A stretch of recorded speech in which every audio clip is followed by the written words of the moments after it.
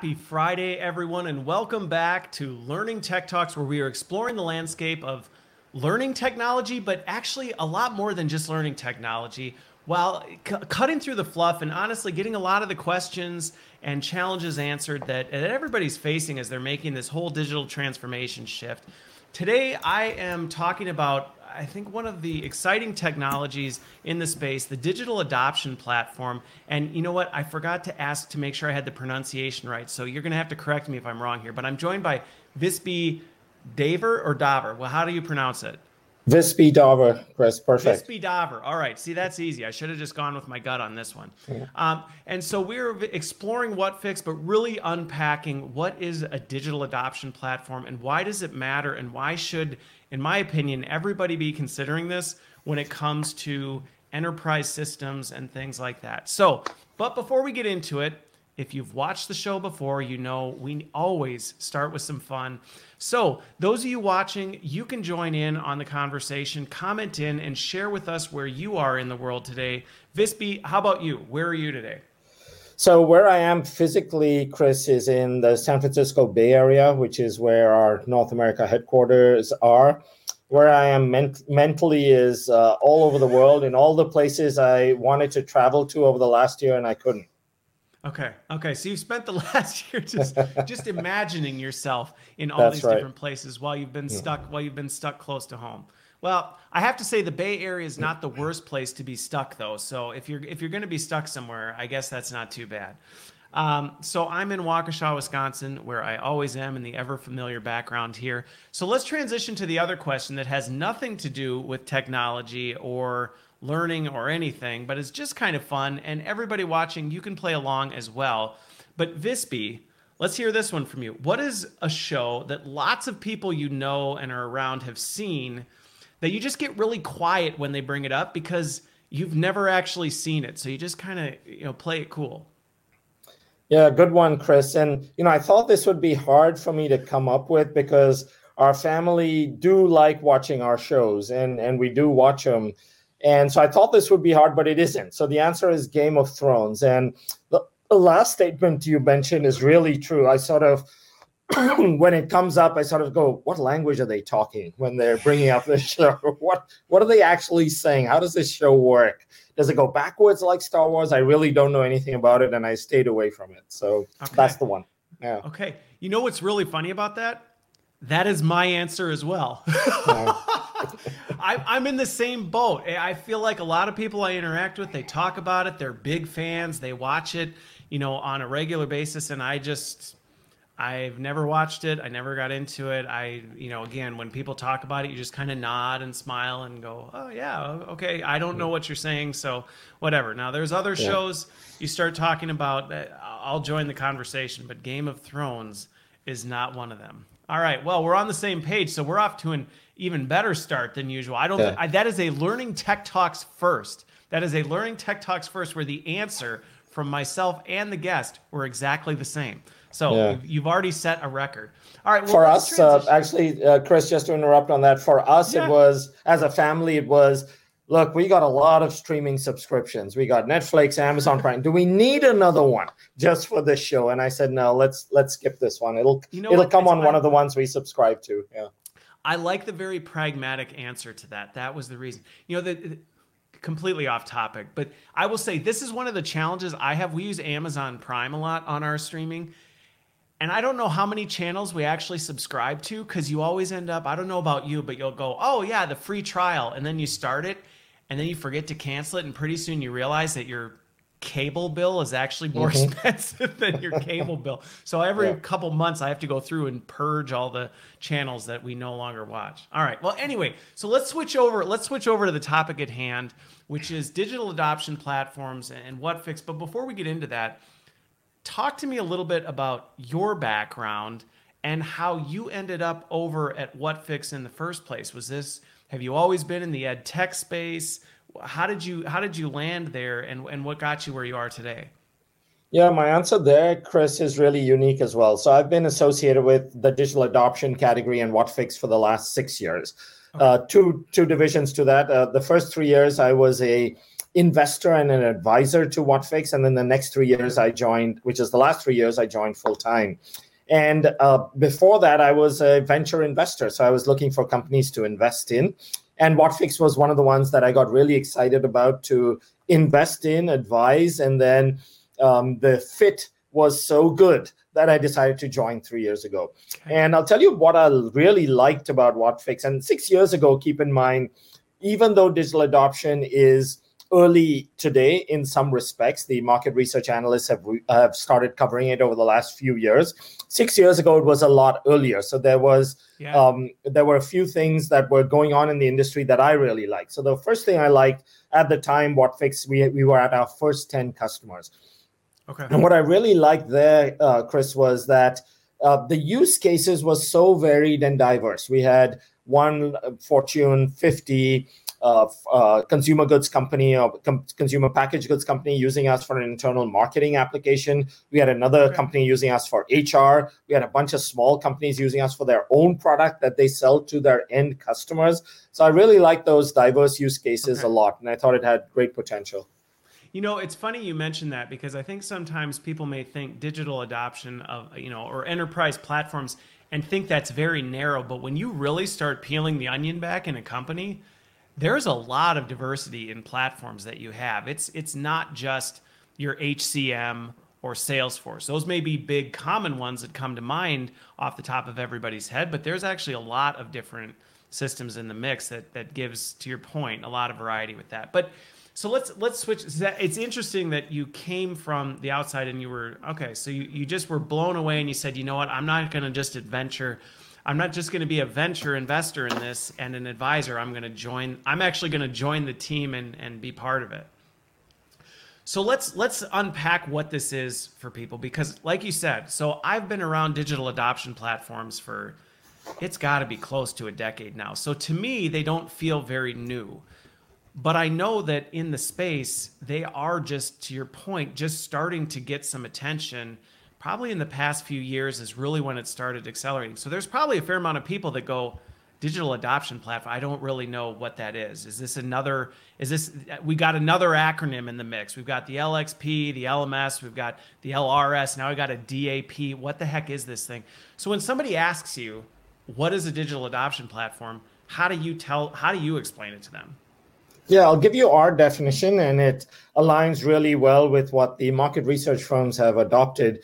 So when we talk about it, we talk about it disrupting the way support and learning for any kind of product, application, product, technology is consumed. And it's disrupting it by bringing that content, the learning and support content for that particular application or software product, inside the application. When you bring it inside the application, you make it powerful in two ways. One is contextual, based on who you are, your role. So let's take an example. Let's say it's a CRM application and I'm an individual salesperson and Chris is the head of sales. Our roles are different, so we should see different learning and support content. So contextual based on your role, and then contextual based on your location in the app, which tab you're in, which page you're in. That should be differentiated as well. And then the second piece is that it's interactive. You're actually doing those learning tasks or those support tasks in the application, in the flow of work, rather than the incumbent way, which is, let me do a search in a knowledge base or in Google on how do I ABC on a particular product. Or let me ask my neighbor, or let me go find it and kind of break up what I'm doing. Yeah, or more likely, let me try and remember those 9 steps on how to do it. And then let me try and replicate them and go back and forth. Here, again, when you're in the software, based on your role and where you are, we'll show you those 9 steps. And step 1 is ABC, do ABC, and then we automatically take you to step 2 and onwards. So right there is an overlay, seamless in the application. That's what a digital adoption platform is. Okay, so let me gauge your reaction to this, because I know when I was talking to Raj at WalkMe originally about this, he's like, "Well, I have mixed feelings about this comparison," but to me, it's helped people understand it at least a little bit. Do you remember Clippy from Microsoft? I do remember it, but not well enough. But I do remember it. Yes. All right, so Clippy was this obnoxious little paperclip that would pop up in your Microsoft Windows application. This is back in the 90s. He'd pop up in your Windows application and he would ask you, what are you trying to do? Do you need help with this? And then he would show you. So if you said, I don't know how to do this, it would go up to the screen and it would walk you through it. Or it would pull you to a resource. It would say, here's the steps on how to do it. The problem with Clippy was, and I think this is where sometimes the reaction doesn't necessarily go where it wants, is he was very limited. He didn't have a whole lot of help that he could provide to you. He was notorious for crashing your system, which honestly, early adoption platforms, when I worked on them a long time ago, they were pretty resource intensive. They really kind of bogged your system down. So they got a bit of a bad rap, and I don't think they were only for a certain application, things like that. But it at least gave people this idea of, oh yeah, this thing that you didn't have to leave Microsoft Word to figure out how to put in a table, because you could ask Clippy and Clippy would show you how to do it. So I'm curious, although if you're not super familiar with Clippy, then you may not have a reaction. But to me, that's kind of an analogy that I've been able to use. It helps people at least get the gist of what we're talking about here. So I have a reaction, but I don't have a history with Clippy, but you've explained it well. No, you've explained it well. So the way I'll describe it differently is the contextual nature. And that means Clippy, I'm guessing, came out of the box from Microsoft, and here was all that help content. What's different? That we're talking about Clippy. I love this. Yeah. This is great. Yeah, well, people need to understand the differences or similarities. The different world today, Chris, is that when you deploy a software application, like you said, it's not just HR and CRM. It could be one of thousands of them, CLM and source to pay, procure to pay, ERP, finance. When you're deploying any of those, the way you configure and customize it at your enterprise is different from the way any reciprocal enterprise did it, even in the same industry of the same size. So the content for you would be different from your neighbors and would be different from another particular enterprise as well. That's different from Clippy. So the one is you've customized your own version of the application. Secondly, the contextual nature based on who you are. And where you are in the application, that would be missing as well. Those are the sort of more powerful components of today, which is we're in these software applications to do things. They are often not our day job. If I'm in sales and I'm in CRM, it's not my day job to be in CRM. So making me efficient there, giving me the information I need right there, learning in the flow of work is more important than having me spend more time in the app. In other applications, it could be different. The end users need to spend more time in it and know it better. There too are, depending on how you configure it and what content you create, we guide those end users through complex workflows as well. So the timing is different and the type of app is different. Microsoft, maybe the productivity suite at the time was fairly standardized. Well, and actually the point you bring up there, that's a really, I want to unpack that a little bit more, because I think that's where I look at Clippy as, he was like the first generation of this concept of this idea that, hey, we can teach you how to use the system by showing you in the system. But to your point, it was not contextualized at all. And it was put out by Microsoft. So there were a couple big issues with it. Like I said, it was very basic. It was only some of the basic things. And it assumed everyone used the process the exact same way. So it did not contextualize it at all. It didn't say, oh, based on what you're doing right now, this may be something that's relevant, or how we're going to connect the dots. Or to your point, one of the big HCMs could put out something like this built in the system, but the problem with it is every enterprise is customizing it and using it completely different.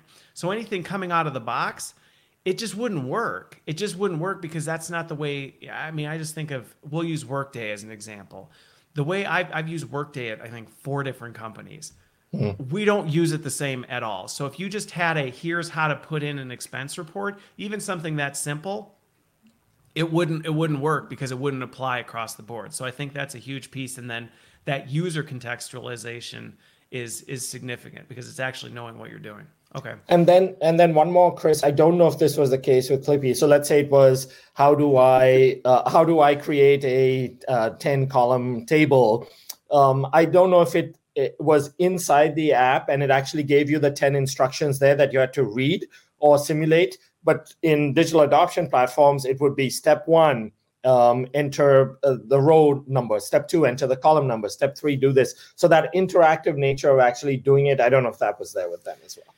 Kind of, but at a very basic level. At a very basic level. And honestly, when I think to anybody who's in the learning field right now, who's ever done system training, they're going to immediately think back to when they used Captivate or back in the day RoboDemo or Storyline or whatever, where they've done this. They've captured these step-by-step click, how do you do these types of things? And they've tried to package this into an e-learning to kind of create a system simulation, things like that. But the problem with it, to your point, is it's not in the system. It's not actually where people are and things like that. So I think that's where there's some parallels, but it's impossible to make a direct correlation. Yeah. So, Chris, given the fact that even though digital adoption platforms have been around a while, it still deserves a definition. Many people in the learning and development community still don't know what it is. Should we just do a quick 2 minutes and show them what it looks like? Let's do 2 minutes and then pull it up, because then maybe people will go, that's what it is. Let's do that. So I'm ready when you are, Chris. All right, there we go. Let's do it. Great. So look at this. This is an underlying application. This could be any application. It could be an application you've purchased, like your CRM, HR, ERP, etc. It could be one you built internally. That one you built internally, Chris, could be something you built for your own internal use, or it could be a product team at a product company. Think of the largest product companies actually shipping their products with these overlays.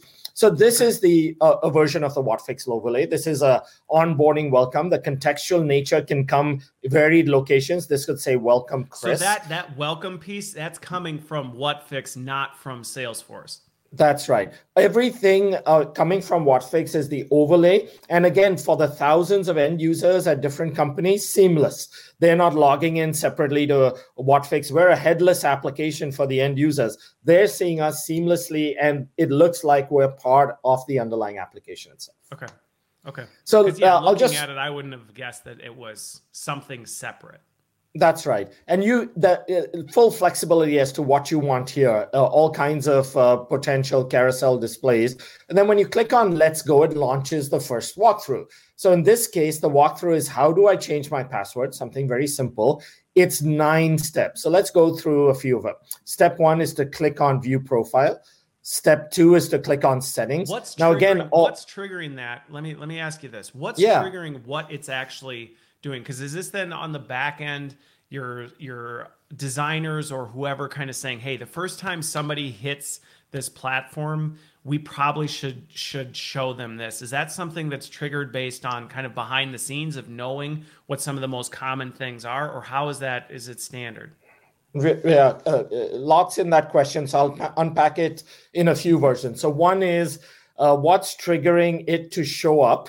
And for whom and when. So when you create this content, the content needs to be created. It's a really important component, and we'll unpack that much more later. Talk about that. Yeah. So once that content is created, it is in our case, it's automatically contextualized. So let's say if because this content is all associated with where I am on this page, it'll always show up on this page to go through. You can also configure the content to show up a certain number of times by frequency. You can say, hey, this is important. I want it to show up 10 times for every user. You can even have the content show up every 30 days or for every new user. So many different filters by which you can choose. Rules and filters that you can set up to say that you can choose based on the importance of this wizard or whatever. We want to make sure this group of people gets it this many times or at this sort of frequency and cadence. And that's right. And you can even decide, should the content is so important that I disrupt your thousands of users' workflow by saying, this is important, it's compliance, it's regulative, you have to go through this, or should it be passive and searchable by the end user? So I'll show you all of those very quickly. I'll quickly navigate through this. I'm still on this step 4 now. The first 3 were pure navigation. And I want to let you know we can even automate that if required. Step 5 over here is to enter the password. Again, you see the balloon tip sort of navigating ahead fairly seamlessly, automatically. What's happening is it's sensing that I've completed my task and moving to the next step.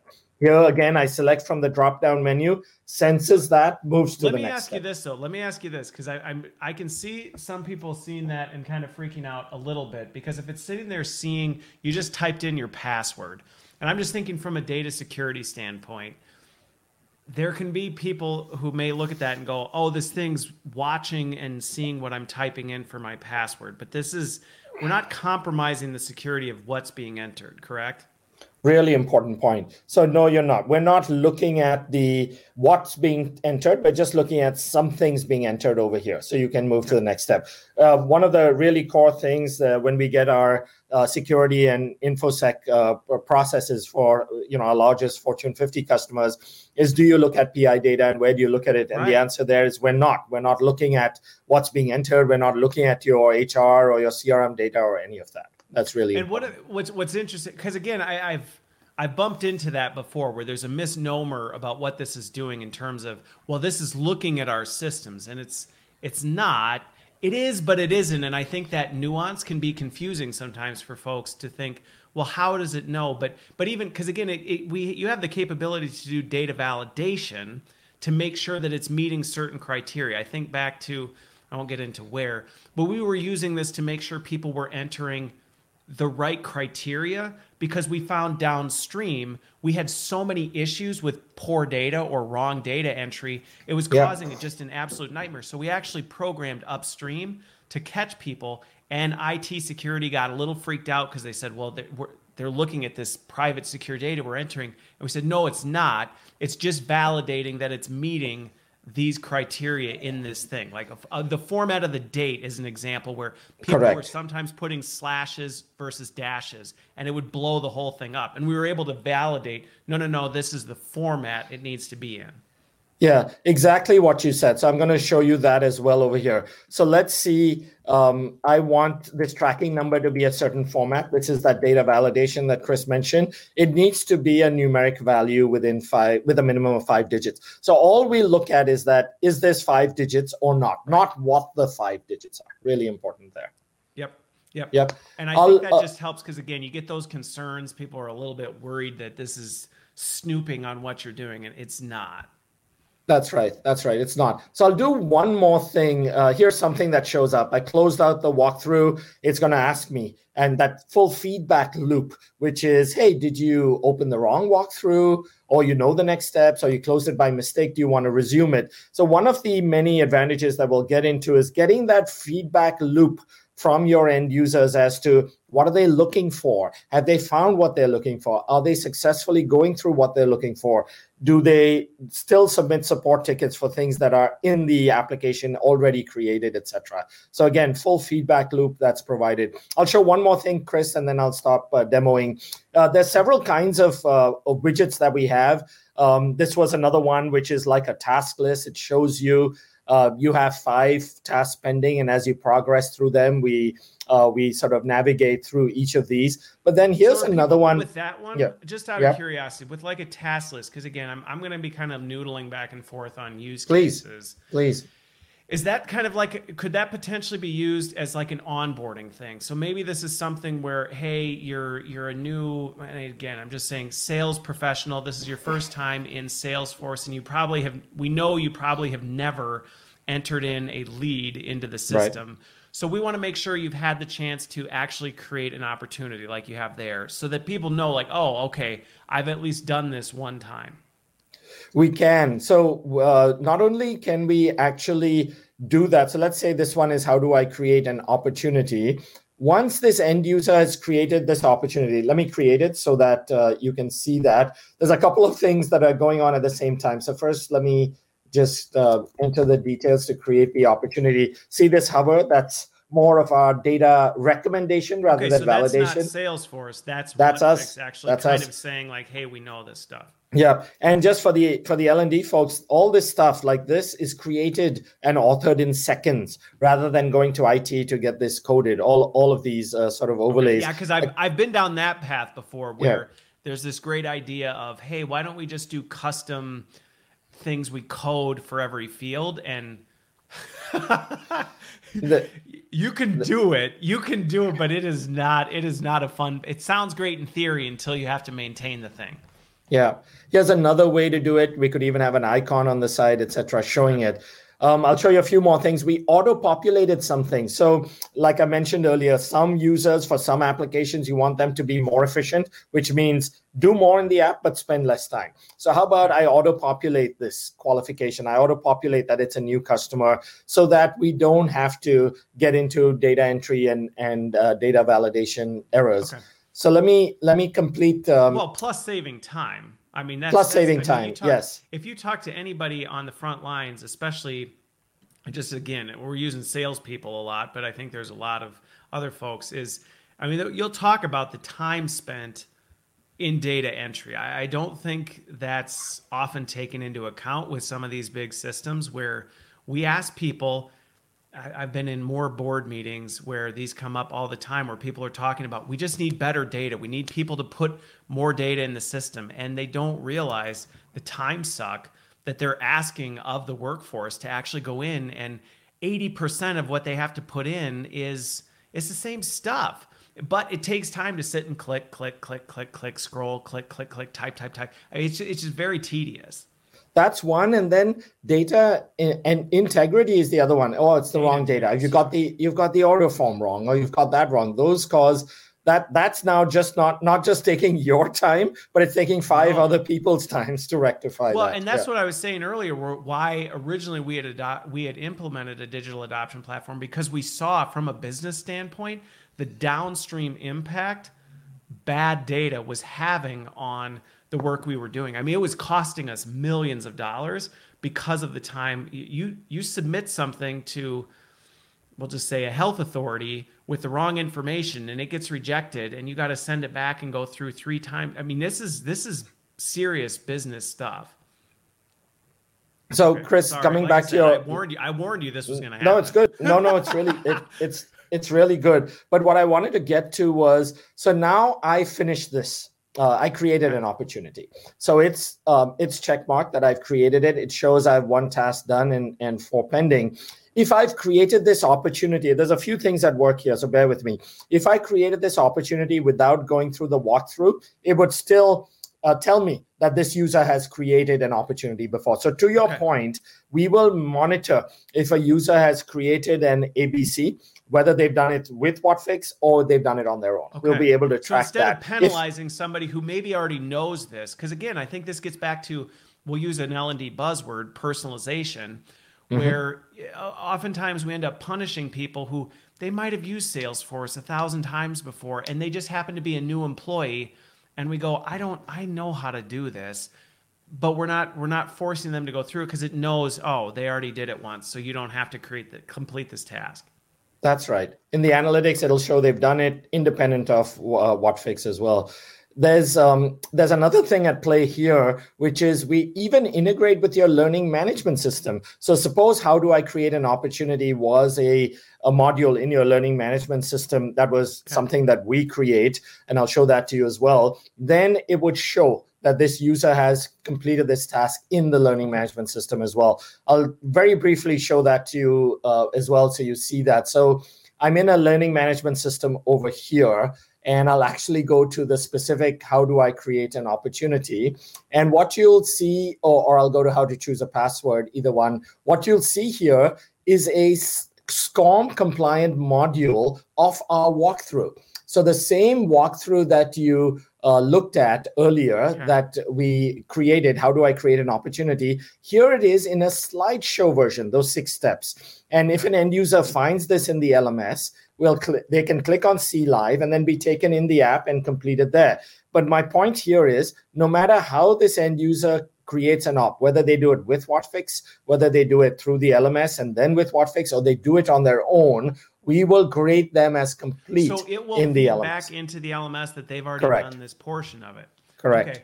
Because this goes back to, I'm going to take down the sharing and we can talk a little bit, because this is going to get into some interesting things. Because, like I said, anybody who's been in L&D and done anything with systems before knows oftentimes the pain that goes into system training. I mean, it is brutal. I cut my teeth in L&D on system training, and it can be brutal. It really can be brutal in that sense. In that, like even that example, there are systems, and I've dealt with them a number of times over the years, where we actually do have a compliance requirement to show that before you even touch this thing, you have to know how to do some of these things. We just have to do that.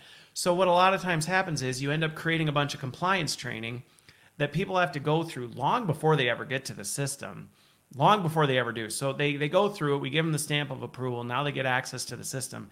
Now they go into the system and they have no idea what to do. So then we're trying to tackle this with, well, let's do a bunch of webinars and road shows and let's push out job aids and let's try and do all this. And then now sometimes people are fine because they've used it before. It's not personalized. It's not a great user experience for the end user. And it's a nightmare, an administrative nightmare on L&D professionals. At least that's my experience. So maybe somebody else is like, what are you talking about? It's a piece of cake. That has not been my experience. Yeah, there's a really good chart that sometimes I see and we show as well, which on the y-axis has your knowledge of a particular product or application or a system, and on the x-axis has time. And the peak of it, and it shows that your knowledge goes up, and then it peaks literally the day you log in for the first time. And then after you log in, it declines. And what that's saying is, because systems training, firstly, it's so upfront and heavy that you're learning a lot about it when you first log in. And then as time moves on, you've forgotten it, and that retention of information is gone. So that's one. Second is the content that training teams create gets outdated really fast. The job aid gets outdated because you configured something differently. So fast. There's like a point release. There's like a point release, and you go, we got to go redo every e-learning and job aid we've created to date. But think of how detrimental that is, Chris. Now you have a new employee that joins. They find one of these outdated job aids. They're learning something that is completely wrong, no longer valid. Hurts. It's bad. Yeah. Well, and again, it happens, and it can have real downstream consequences. I mean, there are in certain instances, regulatory consequences to this kind of stuff that can get you in some really hot water. If it's like, how did they know to do this? And they're like, well, I use this job aid. Well, that's a job aid from 3 versions ago. Well, I don't know. That's what I had. And the version control and maintenance on this stuff, honestly, it makes my head hurt a little bit thinking back to when I had that under my purview. Yeah. So when we designed Whatfix, Chris, we had this in mind. We said, okay, we're creating all this content that's inside the app, but what about all the content that's already created outside the app? Job aids, PDFs, articles, slideshows, etc., videos. So we decided on 2 things. One is we'll find a way to bring that content if it's relevant in the app. So our overlays, for example, can have walkthroughs in it, but you could also find a link or a video in it. So that was one. But the other, which is more powerful or as powerful, is that when you create a walkthrough with Whatfix, you create not only the version that's interactive and contextual in the app, but you also create a slideshow, SCORM compliant module, which I just showed you. You can create a video or a PDF. And the advantage of that is now it's not outdated, because if something changes, let's say it's a 5-step walkthrough and you change step 3, you change step 3 in the walkthrough, the PDF, the SCORM compliant module, the video, automatically that step 3 changes. So we keep everything updated based on that as well. So we will dig into that a little bit, but before we do, I want to talk about one of the challenges that still exists even with the digital adoption platform. And again, I think we'll kind of hit on some of the things you just talked about that's making it easier and, in my opinion, more efficient than even what we can do today. But the reality is this isn't a out of the box, hey, you're done, you buy this, you hook it up to Salesforce, and ta-da, like bam, all this stuff is in. There is some work that goes into this, and I think that can't be underscored. Now, granted, anybody who's been in the system training and implementation space, they get it because you've been in the trenches with this. You're like, well, there's nothing you can buy that just magically knows everything that has to go into this. But there may be a lot of people who maybe haven't been in that trench before, who may look at it and go, oh, sweet, so we just get a thing and magically all this stuff's here. And that's not the case. There's still work that goes into creating content and maintaining content on this stuff. It's not a once and done, hook it up and sit back on cruise control. Really important, Chris. So it isn't the category isn't a plug and play. Yes, let's say you bought a Workday recently or Oracle or any application. We've done hundreds of those deployments for that particular module of that application. But the reality is the way you ask for time off in your HR application is different from the way others do. Yeah. So we do have templates, we do have best practices, but the reality is your version will be different, either slightly different or meaningfully different. The second type of application we work with is apps that you build. In that case, you're starting completely from scratch. Again, we'll have best practices, but you're starting from scratch. So first step is the content, like I showed you right now, it needs to be created. So who creates that content? A really good fit with learning and development and training. And the reason that's a really good fit for us specifically is we've ensured that our content is very akin to how trainers create content today. And I can show you how we create content as well. And we also have our professional services. We also have systems integrators trained on it. But the important thing when you create content is how easy is it to create? And how easy is it to contextualize? So that second piece is important, which means, okay, so now I've created it, but how do I make sure it shows up for Chris and not Wispy, or the other way around? How do I make sure it shows up only in tab 1 and not in tab 5? So that's where you get into a technology differentiation between vendors a bit. When you create it with us, we automatically contextualize by location as you author it. So when you create a walkthrough with us, if it has 2 steps in tab 1, 3 steps in tab 2, it only shows up in those 2 tabs. Doesn't show up in the rest of the application at all. You can search it and find it in the rest of the application. With some of the other vendors, you have to do back-end coding or configuration to make sure it doesn't. So you do have to, this is where the differentiation between the vendors comes in how easy it is to create content and contextualize it. And if you look at some of the community forums regarding digital adoption from those that have implemented, this comes up. Exactly what Chris brought up. So it's an important contention. Well, and I think it's just an important thing for people to consider because sometimes, and it just happens, it's easy to get razzle-dazzled by technology. And, you can look at it and go, wow, a wizard that knows everything about our system. And it's like, yeah, but somebody has to know that, create that wizard and maintain that wizard and know where this stuff is. And I think that's where being able to say, so how do you create it, and what is the process and maintenance on it? And I know this was one of the biggest hurdles in my early days of adopting DAPs that we had to overcome was there were real concerns from the IT and compliance teams around maintenance. Now, granted, the way we got over it was we said, well, how do you think this stuff is maintained now? You think we've got this figured out perfectly and there's not old versions of job aids floating around or all this other stuff. I think the other thing, though, that I'm curious your take on this is that sometimes, especially when it comes to systems, and I think this is where DAPs allow you to be a little more agile, if we're going to throw buzzwords around, a little more agile in your design around this is when you're doing it through legacy practices, I feel like a lot of time is spent trying to think of absolutely every possible thing a user may run into because you're trying to create all the content for everything that could possibly happen versus saying, let's go with the biggest things and then let's learn from user behavior and layer on potentially additional things that they may need. And historically, this is done through maybe an FAQ or ongoing Q&A sessions or office hours, but it's not really delivering on that end result of actually helping people with it. I think one of the risks sometimes I've seen with people going DAP is they try and create every single wizard for every possible thing that exists in the system. And you go, you're never going to be able to maintain and stay on top of all this and do you really need something for how to do this one step? Maybe kind of build up on it.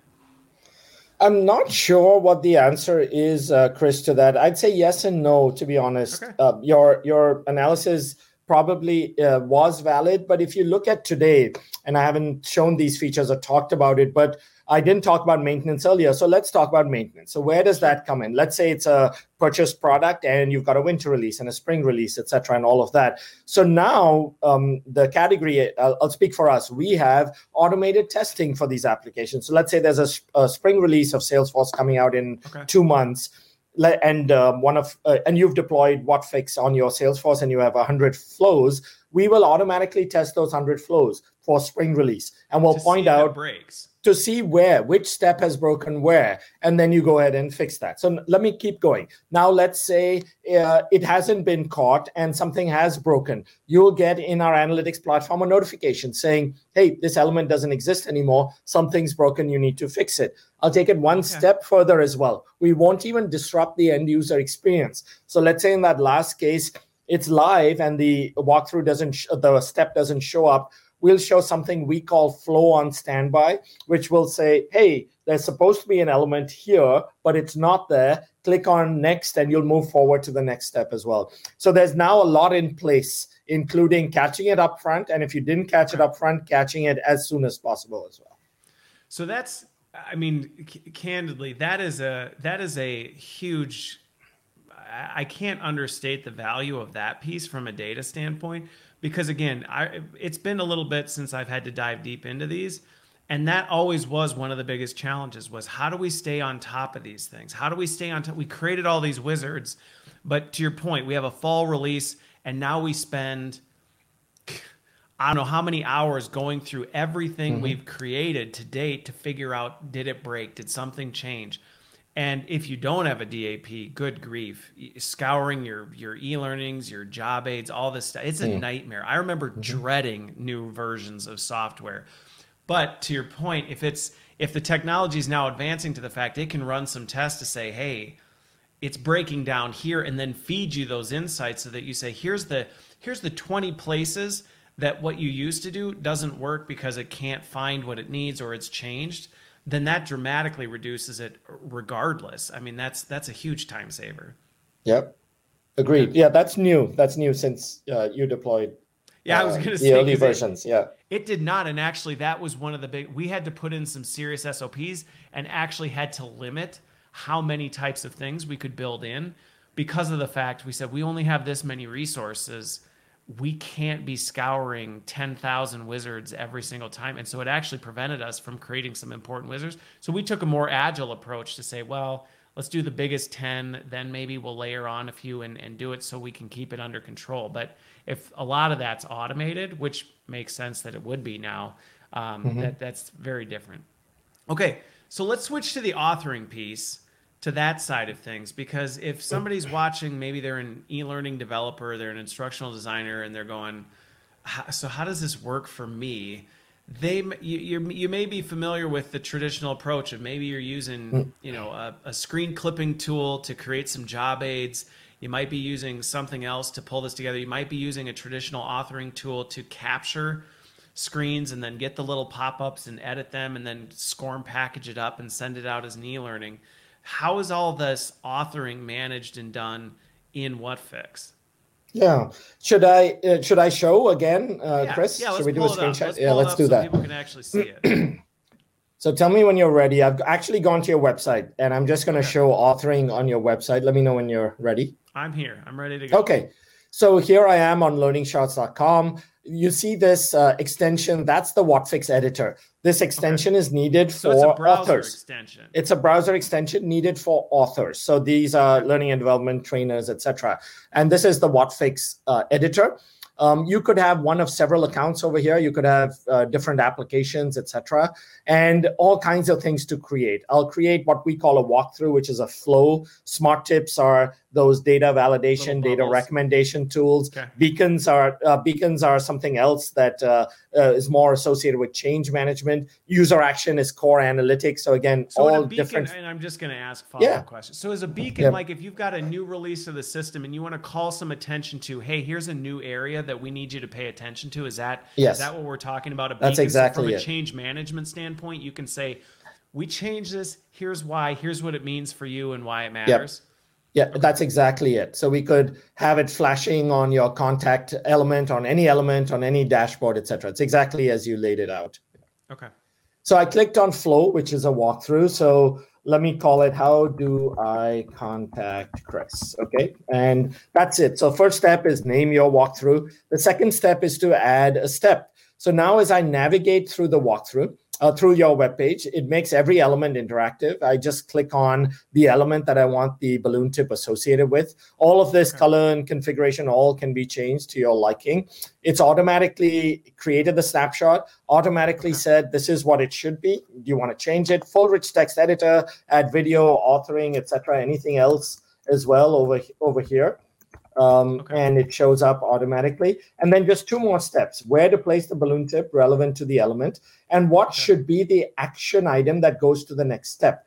We automatically select the best one. In this case, when you click on contact, you should have the next step, but you can have a variety of them, including when you enter data or when you select from a drop-down menu or even a keyboard stroke.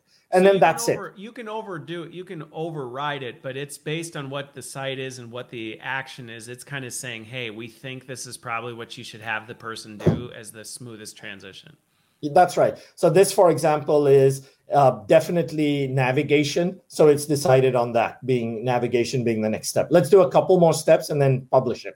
So let's do name. We want to enter your name over here. So we'll say enter name. Now in this case, and we'll move this balloon tip around. In this case, we'll say on data entry. Okay. So on data entry and on click on next button. So you can have multiple as well over there. So someone can choose to click on the next button or on data entry. Let's just do it on data entry. We'll click on add step. And then you don't have any drop-down menu, but let's just close it out in the interest of time and say that's it. It's a 3-step walkthrough. Okay. I won't change anything here. That's how simple it is. That's it. I've done now. I have created this walkthrough, and I'm going to save it in real time. So this is all done live in real time. And what you'll see now is our walkthrough content is saved. You'll see it now in our user interface. So this now is the admin user interface that you're looking at. Here's all the content you've created, tile form, and list form, etc. So it's got a content management system built into it as well, where then there's a content management of here's all the different things. And I'm guessing it's organizing it by a lot of different ways so you can find them. That's right. It's organized then by who's created them. And we have different levels of authors, those who can publish it, those who can just create it, those who can translate only, etc. But let's look at what I created to show you the power of it. So here it is. If I click on See Live, it's now going to open up your website and guide me through the actual application. Click on Contact. There it is. Enter the name. As soon as I enter the name, it goes to the final step, which is to click on Submit. So that's showing the walkthrough working. But now here's the power, Chris.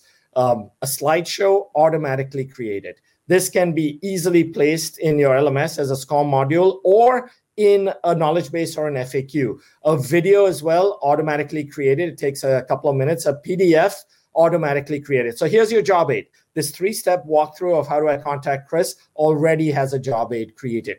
So that's how simple it is to create content with our platform. But one more important thing I want to say is as I created it, I've automatically contextualized it to show up only when someone is in the home screen or when someone's in the contact screen at all. So it doesn't show up elsewhere, though you could search for it there. So this is that back end technology and contextualizing it.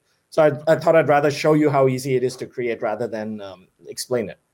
Well, and I think, this is, it looks familiar to, again, hopefully anybody who's actually designing and developing content would look familiar in the sense that, okay, yeah, if you've done it in Captivate, Storyline, any of these other platforms, it's a similar thing. You're going through and it's contextualizing and you're capturing, okay, this step, and then you're going in and editing it. So one question I have as a follow-up on this is, it's browser-based, but not all applications are browser-based. So how is it handling, if this is, say, an actual desktop application? Is it capable of doing guidance and support on that type of thing as well, or is it primarily a browser-based thing? I mean, most things are browser-based, but I'm curious. No, really good, Chris. And that, that most things are browser based is where I was as well. I would say a Yeah. year and a half ago, and I don't say that anymore because one is there's a new breed of desktop that is really popular, including web conferencing, Microsoft Teams, and the like. And That's just we it. have I mean, everybody's it's kind of being huge. driven to these EXPs, Teams, things are done in Slack, these other things where they do have a desktop. A lot of work is being done Yeah. outside of the browser. So if I look at the demand that comes, I'll answer your question on how it works on desktop, and I'll take mobile as well. So if you look at the demand that's coming and the change, it shifted. I wouldn't say it shifted. It's additive. We had a lot of browser based, and we still do a lot. But some of Okay. the core big desktop ones, Teams, SAP, CC, etc., all of that, and then even esoteric ones that are in a particular industry like healthcare, etc., are all very prominent. And the need for digital adoption on these is very real. So with browser-based, Chris, to answer your question directly, there is it's all HTML backend. Yeah. So we work on any browser seamlessly. Now with desktop, for any vendor, it goes desktop by desktop. So I can't say any vendor will work on any desktop, but we go by platform. So we work really on the Microsoft stack really well. Teams is a really good use case for us. SAP similarly, etc. But now every now and then we'll get a new EMR type application in healthcare. We'll have to evaluate it to see how it works on there. And mobile is similar, but there's a native SDK approach that we take when you've internally built the apps. The mobile use case is slightly different. On the desktop app or browser web-based, it's much more associated with transactional walkthroughs, whereas mobile is simpler. It's more just a tour. All right, here's the mobile app. Let me tour you through the app rather than transaction through it. Okay. Yeah. Well, because again, you think of the use cases for the way people use different devices, the way people use mobile, and the types of transactions or the things that are happening. I can see the use case being different. But the point that you made that I think is an important one is that it's not necessarily. It certainly can be done for a desktop app. It's just a different approach. So I'm guessing there's an authoring tool. There's an authoring tool that is then desktop based type of thing that you can do that. So even if you had a completely custom built product app that was a desktop app that you had, EMR is a great example of one. Honestly, it's a great example of one. Many EMRs it's not a browser based thing. You actually have a desktop app that you do it. And honestly, I was in the healthcare space implementing EMR, and it was a nightmare. That's why I get personally very excited about DAPs, because I remember the pain and the frustration that I had to deal with implementing EMR. So it will work. It's just a different approach, and maybe it takes a little bit of time to kind of figure out, hey, how are we going to hook this thing up and how would it be deployed? Yeah, that's a good point. There's another correlated point, Chris. You've talked about being surprised that people don't know about the digital adoption category. And yes, there are some that don't, but there's also, over 5,000 customers that, and the largest growing. ones that, I will that say know it's been rapidly growing. Yeah. The point I'm trying to make, Chris, is if you look at some of the largest logos in the world that have adopted digital adoption, unfortunately, I can't name them, but they have adopted us for tens of applications. And those tens of applications include everything from applications you purchase that are browser, applications you build that are browser, desktop, mobile, etc. And they look at digital adoption as the connective tissue for your employee experience or your customer experience. We have a mission statement that says we eliminate the technology complexity for your users, whether that's employees or customers.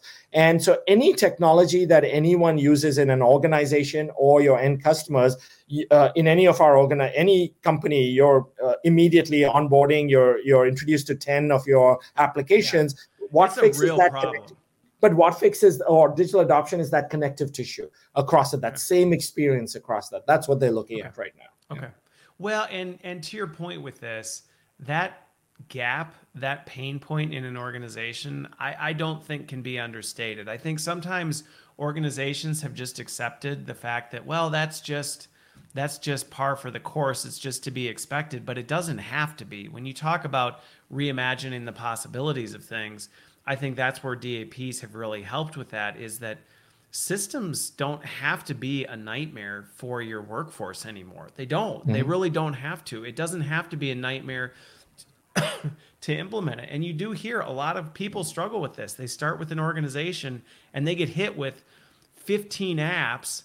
And the approach we take is, well, let's onboard and train you on all of them, even though you might not use this one for another 6 to 12 months, and then you're not going to remember it anyway.